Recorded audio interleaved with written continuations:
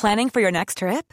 Elevate your travel style with Quince. Quince has all the jet-setting essentials you'll want for your next getaway, like European linen, premium luggage options, buttery soft Italian leather bags, and so much more.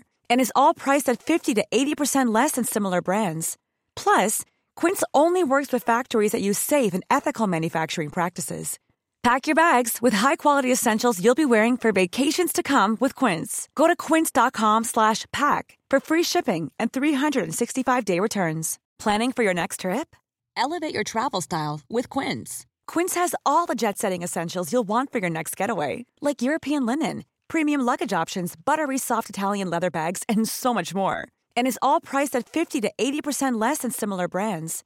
Plus, Quince only works with factories that use safe and ethical manufacturing practices.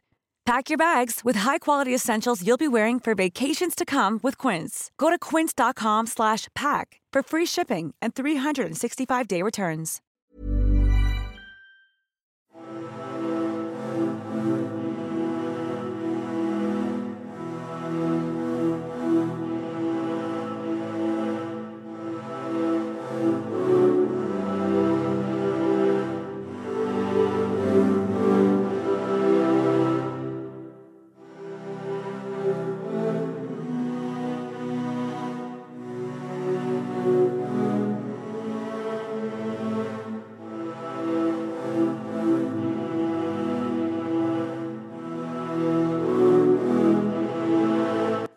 Hi there and welcome again to the Explaining History podcast.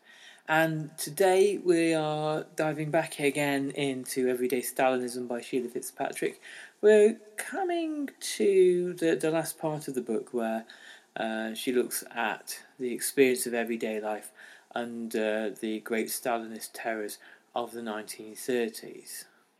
And to begin with, Sheila Fitzpatrick makes a key distinction between surveillance states and terror states, the former being generally more prevalent than the latter. She writes, surveillance means the population is watched. Terror means that its members are subject to an unpredictable but large-scale basis to arrest, execution and other forms of state violence. A society under surveillance does not have to be a society under terror. For example, the German Democratic Republic of the 70s and the 80s was relatively free of terror, although it was watched over by the Stasi, that overachieving pupil of the NKVD, with a thoroughness unparalleled in the history of state security. But there is an obvious relationship between surveillance and terror.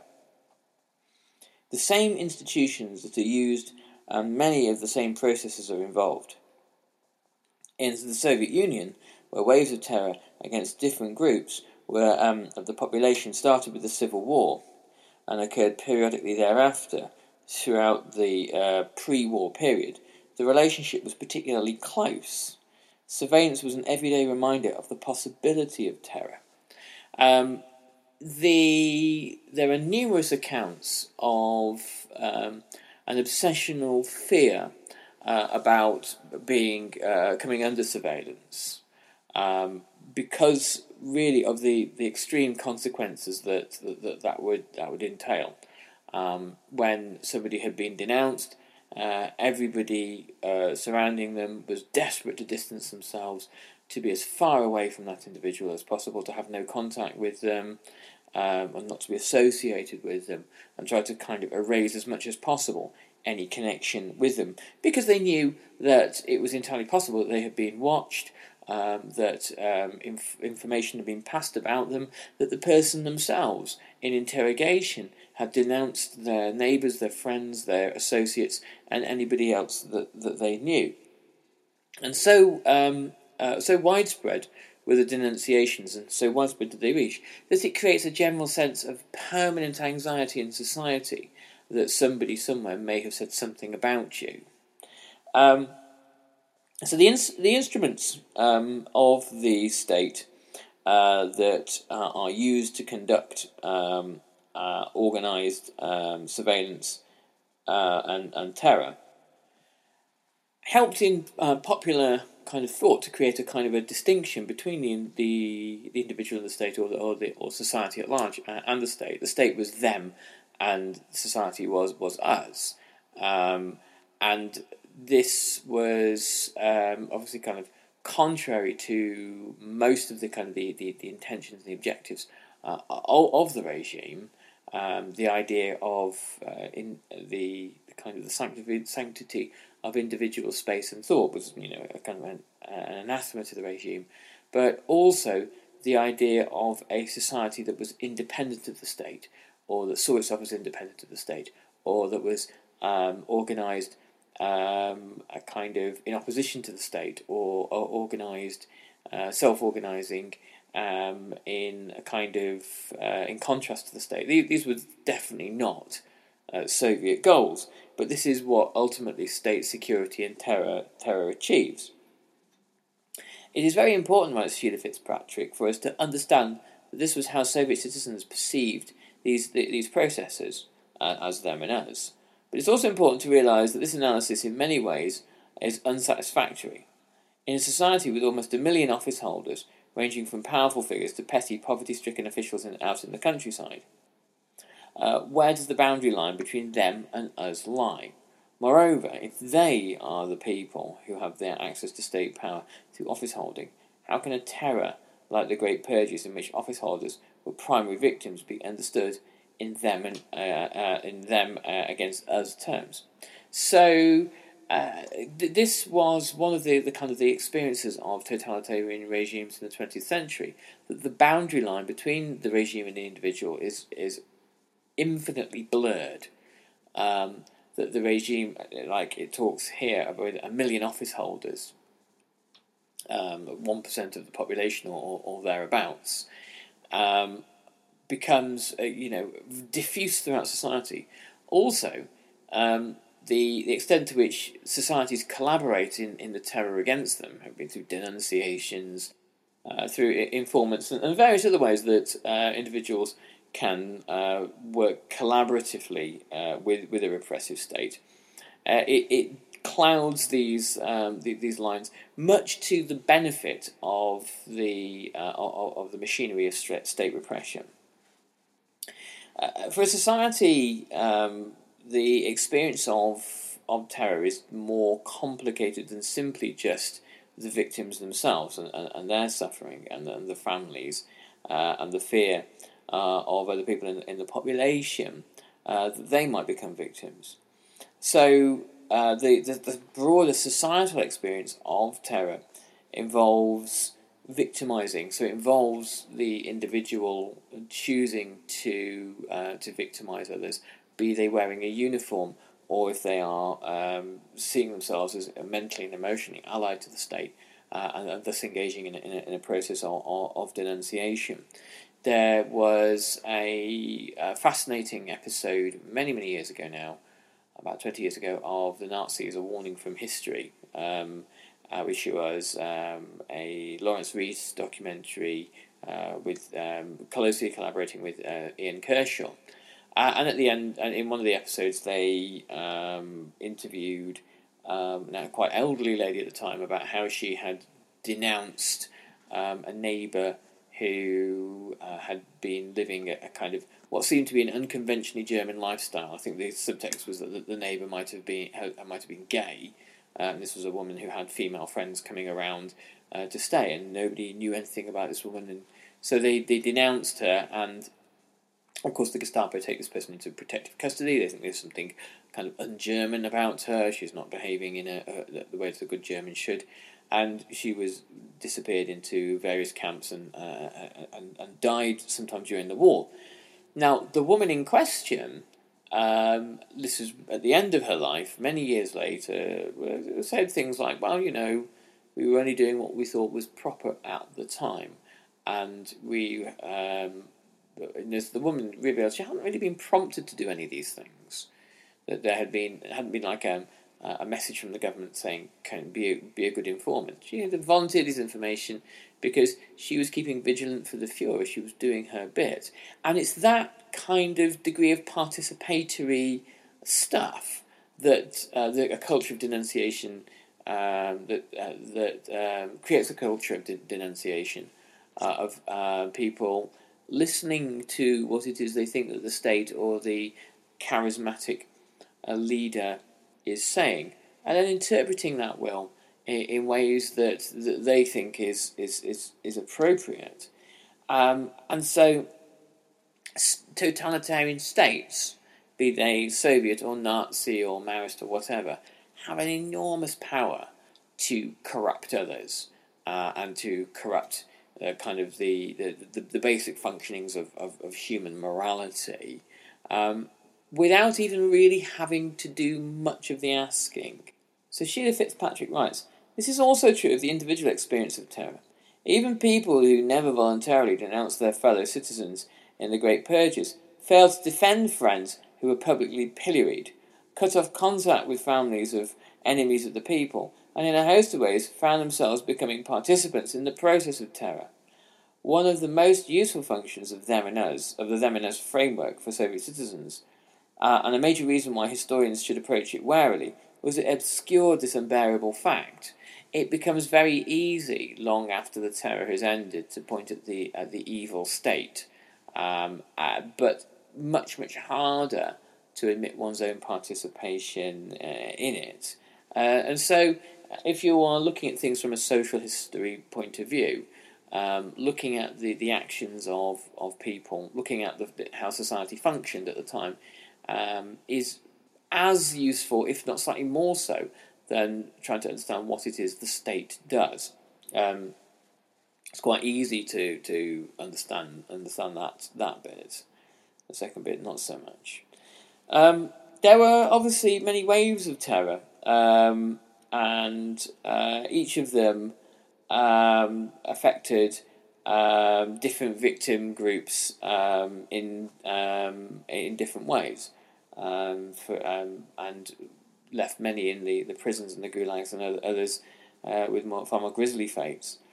So at the end of the 1920s and the beginning of the 1930s, it was of course the war against the kulaks, the NEP men, the privateers, the profiteers who'd made money from the new economic policy, priests, and to some degree the bourgeois specialists. The most famous trial at the end of the 1920s was the Shakti trial, where engineers were put on trial from the region of Shakti, which is a kind of famous coal mining region, and they were accused of sabotage. The Soviet Union had to constantly reinvent this kind of persecution narrative that anything that was going wrong was really the result of external sabotage. It was external powers, anti-Soviet powers, and internal wreckers.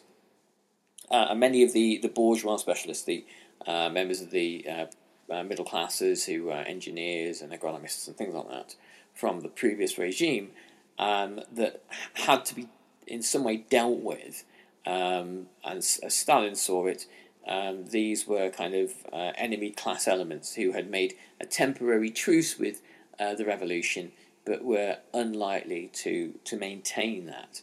And so at the end of the 1920s, just at the time when Stalin really needs to be using these people effectively to industrialise Russia, instead he's waging a kind of a war against them. So in 1935, following the murder of Kirov, the party boss of Leningrad, the old privileged classes of the party and the former oppositionists in the party and the Komsomol were the next wave of class enemies to be got rid of. Following that comes the Great Terror, the Great Purges. Ready to pop the question? The jewelers at BlueNile.com have got sparkle down to a science with beautiful lab-grown diamonds worthy of your most brilliant moments. Their lab-grown diamonds are independently graded and guaranteed identical to natural diamonds, and they're ready to ship to your door. Go to BlueNile.com and use promo code LISTEN to get $50 off your purchase of $500 or more. That's code LISTEN at BlueNile.com for $50 off. BlueNile.com, code LISTEN. Millions of people have lost weight with personalized plans from Noom. Like Evan, who can't stand salads and still lost 50 pounds. Salads generally for most people are the easy button, right? For me, that wasn't an option. I never really was a salad guy. That's just not who I am. But Noom worked for me. Get your personalized plan today at Noom.com. Real Noom user compensated to provide their story. In 4 weeks, the typical Noom user can expect to lose 1 to 2 pounds per week. Individual results may vary. Hey, it's Paige DeSorbo from Giggly Squad. High quality fashion without the price tag. Say hello to Quince. I'm snagging high-end essentials like cozy cashmere sweaters, sleek leather jackets, fine jewelry, and so much more. With Quince being 50 to 80% less than similar brands. And they partner with factories that prioritize safe, ethical, and responsible manufacturing. I love that. Luxury quality within reach. Go to quince.com/style to get free shipping and 365-day returns on your next order. Quince.com/style. Which focus on the communist elite, but they kind of spill out into wider society. Denunciation and the belief in connections and conspiracies cause the terror to kind of spread far beyond the immediate party. So here we're going to try to look, for the most part, at the Great Terror of 1937 to 38, which was, the fundamental terror episode of the Stalinist era, but obviously, as I said, not the only one. And it was a historical epoch, a historical moment.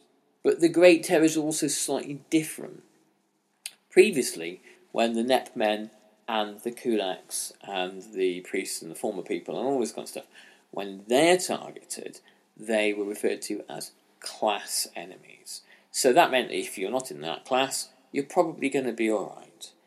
Though during the Great Terror, the concept of enemies of the regime expands, and instead we just wind up with enemies. So the terror could be far more widespread, far more indiscriminate.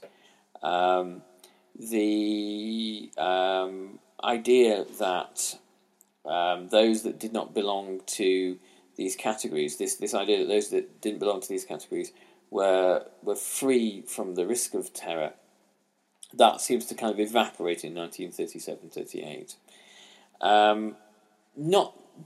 It's probably unlikely that many Soviet citizens had a great deal of faith in the previous system of terror, that they could be kind of exempted if they weren't kulaks. Nobody had that degree of faith in the regime in terms of its kind of organisation or its vindictiveness.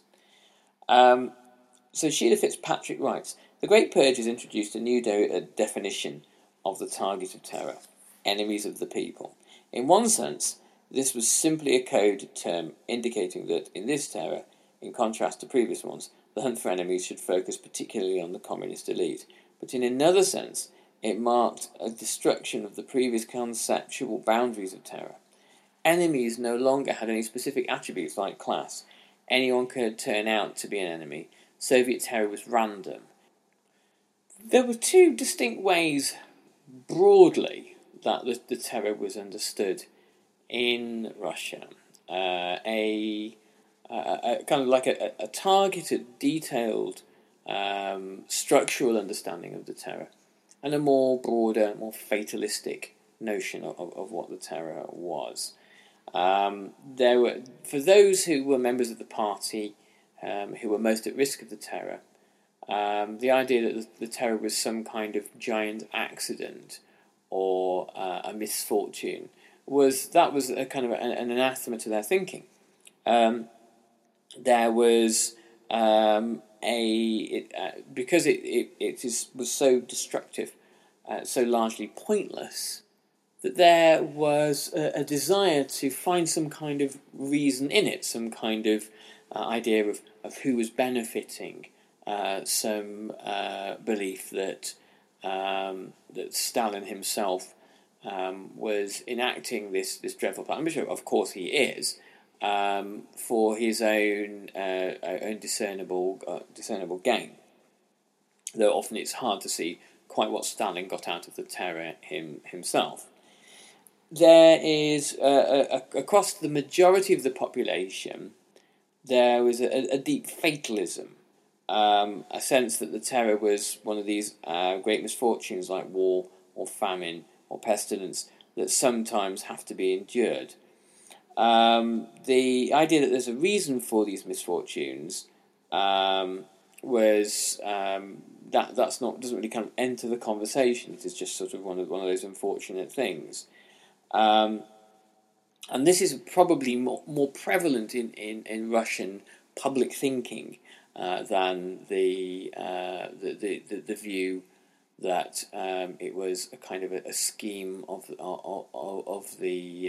Stalin himself, which actually, of course, it is.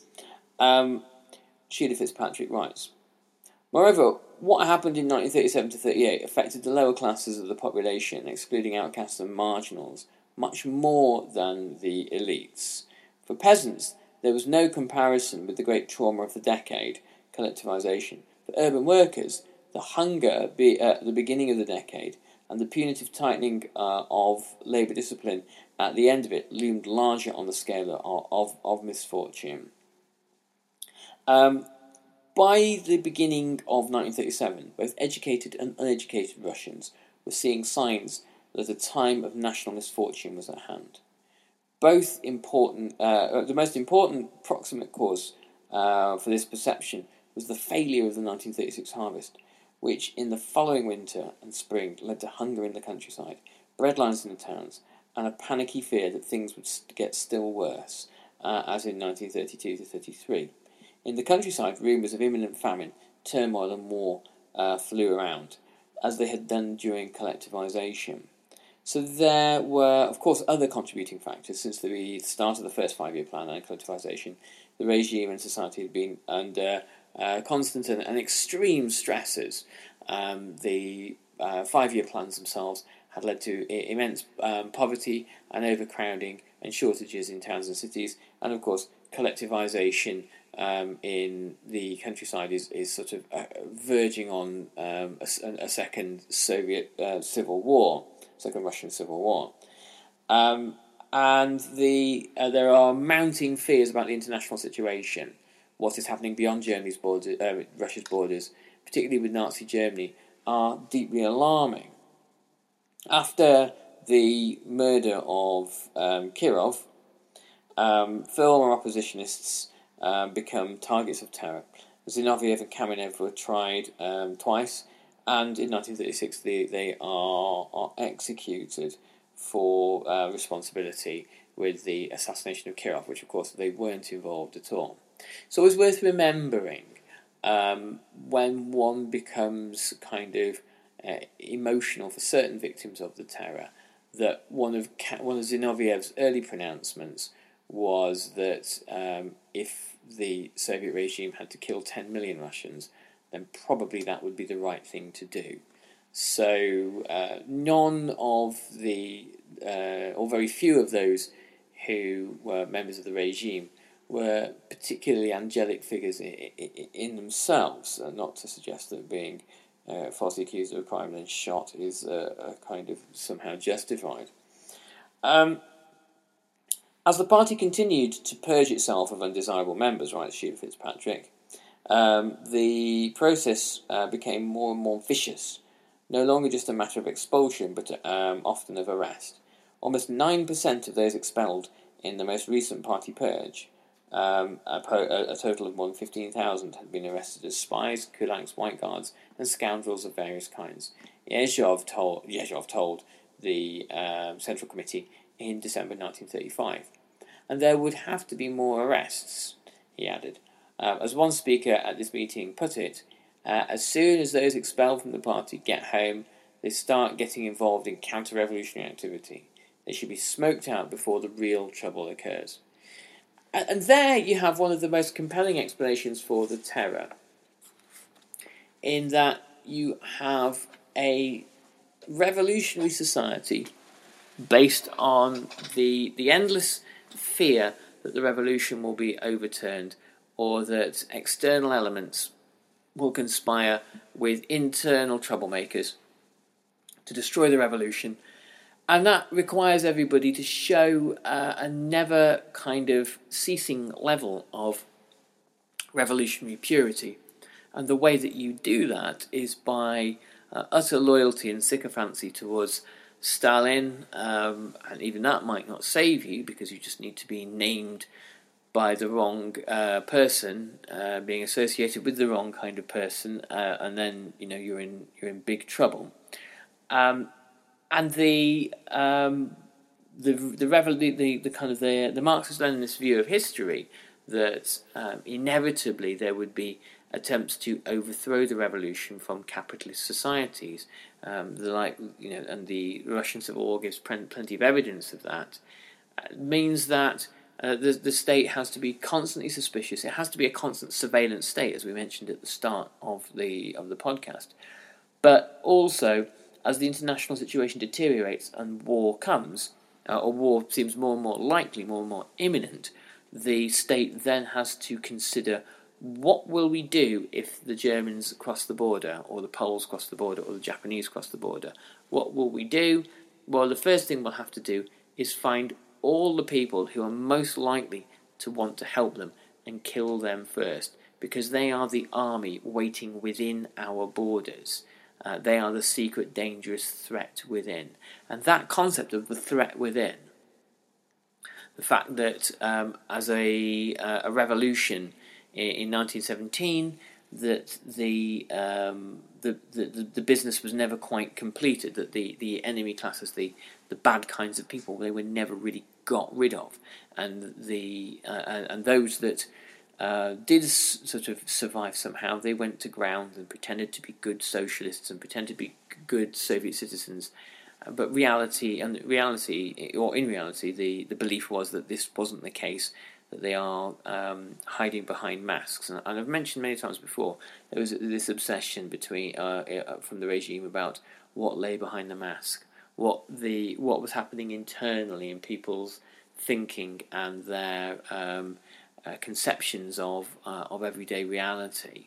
What were people hiding? Stalin famously says of the kulaks, essentially, that they're very good actors, that they can wear a mask sometimes that presents them as a good party citizen, but really there's an enemy lurking in there, so you've got to root them out. And the final logic, of course, to all of this is that if you shoot 100 innocent men and get one guilty one, the logic of the regime is that's basically okay. Whereas this is kind of like an anathema to Western liberal thinking. Anyway, thanks very much for listening to the podcast, and I'll catch you on the next edition. We are going to be putting out lots of new content on Patreon in the next few months, so do check us out there, and if you're able to fund the podcast, that's great.